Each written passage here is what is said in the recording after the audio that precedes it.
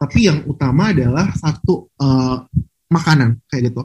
Dua, sanitary buat mereka, which is including grooming dan segala macam. Maybe not that cheap to be honest, overall. Dan yang terakhir adalah time sih kalau menurut gue. Jadi kayak time, lo mau ngebatasin diri lo buat interaksi sama mereka tuh gimana kayak gitu. Jadi mereka akan terbiasa dengan hal itu. Ketika lo punya hewan, lo tuh udah nggak bisa seenaknya, oke, gue mau liburan kayak gitu. Lo harus mikir hewan lo ini sama siapa, atau siapa yang bakal ngurus, atau lo bawa hewan itu gitu.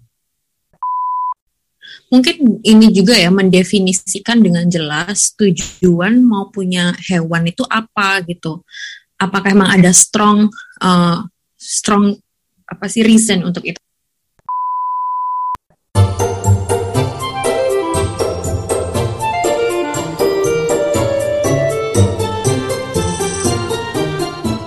Nah, sekarang nih ya, coba deh kalian bisa share nggak secara detail apa aja sih yang harus dipersiapkan sebelum nih ya. Jadi mungkin gue dengerin episode ini, atau teman-teman di rumah dengerin episode ini dan ngerasa, wah gue pengen banget nih punya hewan piaraan gitu. Apa aja sih yang harus dipersiapin dan apa aja sih nanti kira-kira yang akan dihadapin gitu. Jadi kita semua bisa membuat keputusan yang benar-benar inform, yang udah dipikir dengan matang gitu.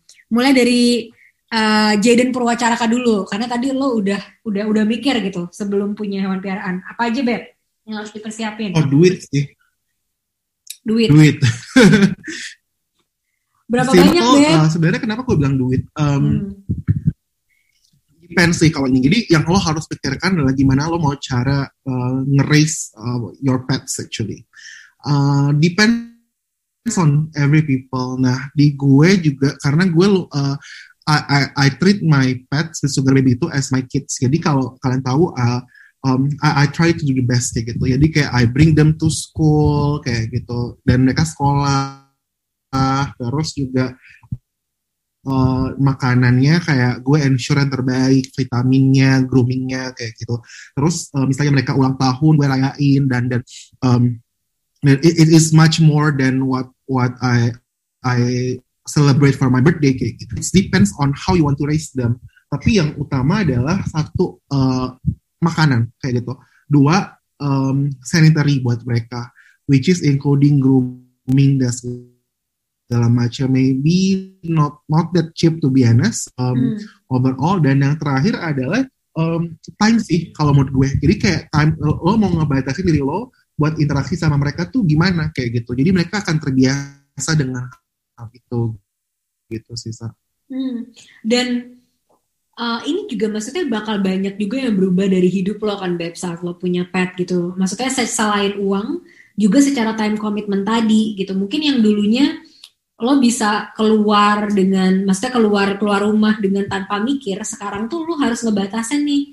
Mungkin berapa jam gue harus di luar, kapan gue harus pulang karena anak-anak harus makan, dan kayak gitu-gitu gak sih, Beb?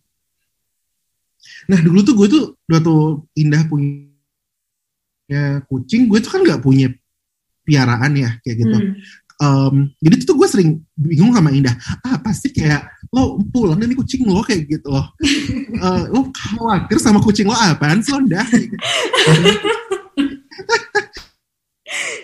Ternyata pas gue punya sugar baby, gue feel the same kayak gitu. Jadi kayak gue khawatir kayak gitu. Bahkan kayak gue tuh even install CCTV buat kayak ngeliat mereka lagi apa kayak gitu-gitu. Jadi overall. Oh my god, itu gila banget sih. Jadi karena bahkan tuh kayak kalau gue tidak keluar rumah. Kalau gue waktu itu gue sempat ngalamin gitu ya, makan sama Jaden ya, Dah. Terus lagi makan tuh dia ngebukain CCTV-nya dong, ngecekin si petnya tuh lagi ngapain. Itu gue kayak, apaan sih, Beb? Dia kan di rumah gitu. Dia itu benar banget. Iya, dulu aku juga ada CCTV juga di rumah. Apalagi kalau misal kita lagi liburan ya. Kalau liburan kadang-kadang kita manggil buat datang ngurusin gitu. Nah, kita pakai CCTV itu buat monitor mereka ngapain aja kayak gitu. Oh iya sih, Indah. Berarti ini juga yang perlu dibahas sih. Ketika lo punya hewan, lo tuh udah gak bisa seenaknya, oke, gue mau liburan kayak gitu. Lo harus mikir hewan lo ini sama siapa, atau siapa yang bakal ngurus, atau lo bawa hewan itu gitu. Nah, to be honest is not as easy as ini sih. Nggak semudah dulu ketika kayak liburan yuk gitu. Itu udah nggak bisa lagi sih, bukan apa ya, hal yang bisa lo lakuin lagi kayak gitu. Kalau Iya. kalian gimana guys? Jadi kalau Dan nggak semudah itu juga ya bawa peliharaan ikut kita. itu bener banget sih. Jadi sekarang kalau liburan kalian gimana guys? Soalnya kan kayak gue nggak tahu sih rulesnya gimana ya. Kalau naik pesawat, emang lu bisa bawa hewan piaraan, terus nanti di hotel itu gimana kalian kalau liburan? Jadi sama Indah gimana? Kalau Indah gimana? Kalau dulu aku ini ya kayak kita karena kita ini ya dulu nggak ada budget buat masukin mereka ke pet boarding, jadi kita ini aja kayak minta tolong ke teman-teman yang lain, apakah yang biasanya mereka sama-sama suka kucing ya gitu. Biasanya kita nawarin, hey kalian mau nggak jagain kucing kita selama kita liburan. Jadi kita pun planning liburan nggak bisa lama-lama, kayak maksimal tuh kayak 4 hari aja ya, supaya nggak lama-lama banget. Teman yang kita minta tolong pun juga nggak kayak kerepotan juga ngurusin misal seminggu gitu. Jadi maksimal 4 hari doang. Terus kalau kucing kan mereka nggak butuh yang kayak jalan-jalan atau segala macam ya. Jadi buang pup, habis itu sama kasih makan udah gitu, kayak pagi sama malam udah. Tapi ya kadang-kadang nggak enak lah gitu. Misalnya nanya teman buat minta tolong terus gitu. Tapi kebetulan waktu itu kita ada teman yang emang baik banget ngurusin kucing-kucing kita waktu kita lagi liburan. Bahkan ini ya peliharaan sekarang harus punya paspor ya kalau misal mau dibawa ke luar negeri. Iya nggak sih Jaden? Benar ada paspornya. Nah, kalau di gue sebenarnya boarding itu option gitu, karena to be honest anjing kan lumayan ribet ya untuk nge-handle anjing, dan dia tuh kalau dia pipis di tempat yang baru tuh perlu training lagi gitu. Makanya to be honest ketika gue liburan, option gue itu adalah gue nggak bakal nitipin anjing gue ke temen gue kayak gitu. Jadi gue biasanya akan boarding kayak gitu. Jadi boardingnya pun gue bakal milih kayak di tempat boarding yang gue bisa lihat video CCTV mereka kayak gitu. Jadi mereka ngapain kayak gitu, ada jam mainnya, terus juga di-update tiap hari ngapain aja gitu. Terus yang kedua adalah gue bawa mereka. Jadi kalau dulu it's easier for me untuk kayak travel by plane. Nah sekarang itu lebih prefer dengan ini sih, dengan darat kayak gitu. Dan untungnya gue punya teman si teman gue Ratu Thailand itu. Dia tuh kayak very love to with my pets, dan dia juga yang ayo kita liburan bareng-bareng gitu. Jadi kita ke pantai itu bareng sama sugar baby kayak gitu sih. Oke, wah berarti di-adjust banget sih hidupnya. Itu big adjustment sih kalau dari sisi gue gitu ya. Kalau lo kira-kira pertanyaan terakhir nih ya buat Indah gitu. Apa aja menurut lo yang harus orang tuh persiapkan gitu kalau misalkan mereka mau punya kucing? Ada tambahan nggak selain uang dan juga waktu gitu? Mungkin ini juga ya, mendefinisikan dengan jelas tujuan mau punya hewan itu apa gitu. Apakah emang ada strong reason untuk itu? Misalnya, emang ingin, tadi kan emang banyak benefitnya kan. Jadi orang mungkin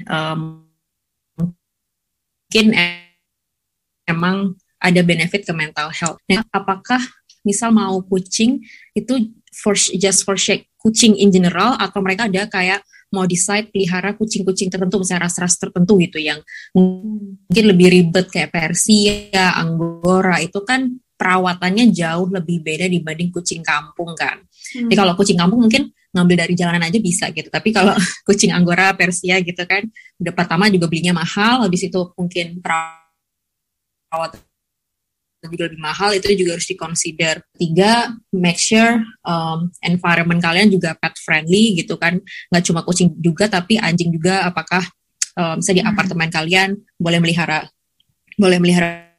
peliharaan, apakah banyak tetangga yang rese gitu, apalagi anjing kan suka ada tetangga yang rese gitu kalau ada suara apa anjing gonggong gitu. Jadi kita harus decide juga dari environment-nya, kita sudah bisa memfasilitasi mereka nggak sebelum memiliki mereka kayak gitu.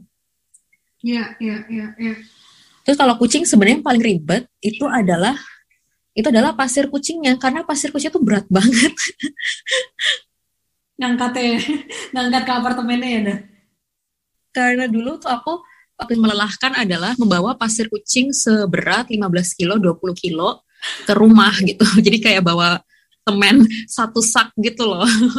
Dan itu aku gantinya kayak seminggu sekali, jadi lumayan melelahkan gitu waktu itu. Perlu dipikirkan juga. Oh iya, sama alergi juga, ada alergi nggak? Oh betul banget tuh. Jangan sampai nanti ini ya dah ya, maksudnya kita nggak tahu kalau punya alergi atau enggak, tiba-tiba udah malah punya hewan duluan gitu kan, dan ternyata kita punya alergi. Nah itu kasihan banget hewannya karena harus dipisah lagi sama kita. Iya benar, terus saya sering banget ada orang udah punya kucing, terus alergi, malah akhirnya udah dikasih Iya. Terus juga kalau kalian emang nggak untuk bikin mereka punya anak lagi, ya di-spay. Please be responsible owner gitu loh. Harus di-spay gitu. Jangan sampai mereka tiba-tiba hamidun punya anak lagi, terus kamu nggak mau ngurusin anaknya, akhirnya dikasih orang yang nggak tahu juga itu apakah bakal responsibel apa enggak gitu. Itu bagus banget sih tadi. Jadi biayanya itu selain makan sama biaya grooming gitu, tergantung sama jenisnya, kita juga harus udah mengkalkulasi biaya untuk mereka di sterilisasi ya. Jadi pokoknya dibuat biar mereka udah nggak bisa punya anak lagi gitu. Karena atau kalau kalian mau nggak pakai di steril, bisa nggak kira-kira kalian tanggung jawab nanti mereka beranak pinak gitu, jangan sampai dikasih orang, kita jadi nggak tahu kabarnya, kita jadi nggak tahu kesehatan mereka dan lain sebagainya. Iya benar. Ya. Oke deh guys, thank you banget udah sharing-sharing hari ini. Semoga teman-teman di rumah juga bisa terinspirasi nih. Kira-kira butuh nggak gitu punya hewan piaraan, dan kalau butuh sanggup nggak kira-kira gitu ya. Makasih banget udah sharing Jaden sama Indah. Senang banget sih, topiknya ringan tapi ternyata fun juga ya, dan banyak learning juga gitu dari sisi aku. Ya. Oke guys, have a good day. Bye-bye. Bye-bye. Bye-bye. Thank you. Thank you.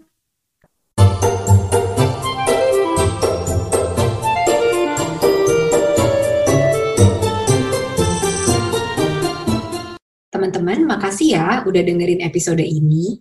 Jangan lupa follow di Instagram kita @jadidewasa101 untuk jadi yang pertama setiap kita rilis episode baru. Sampai jumpa lagi di episode selanjutnya.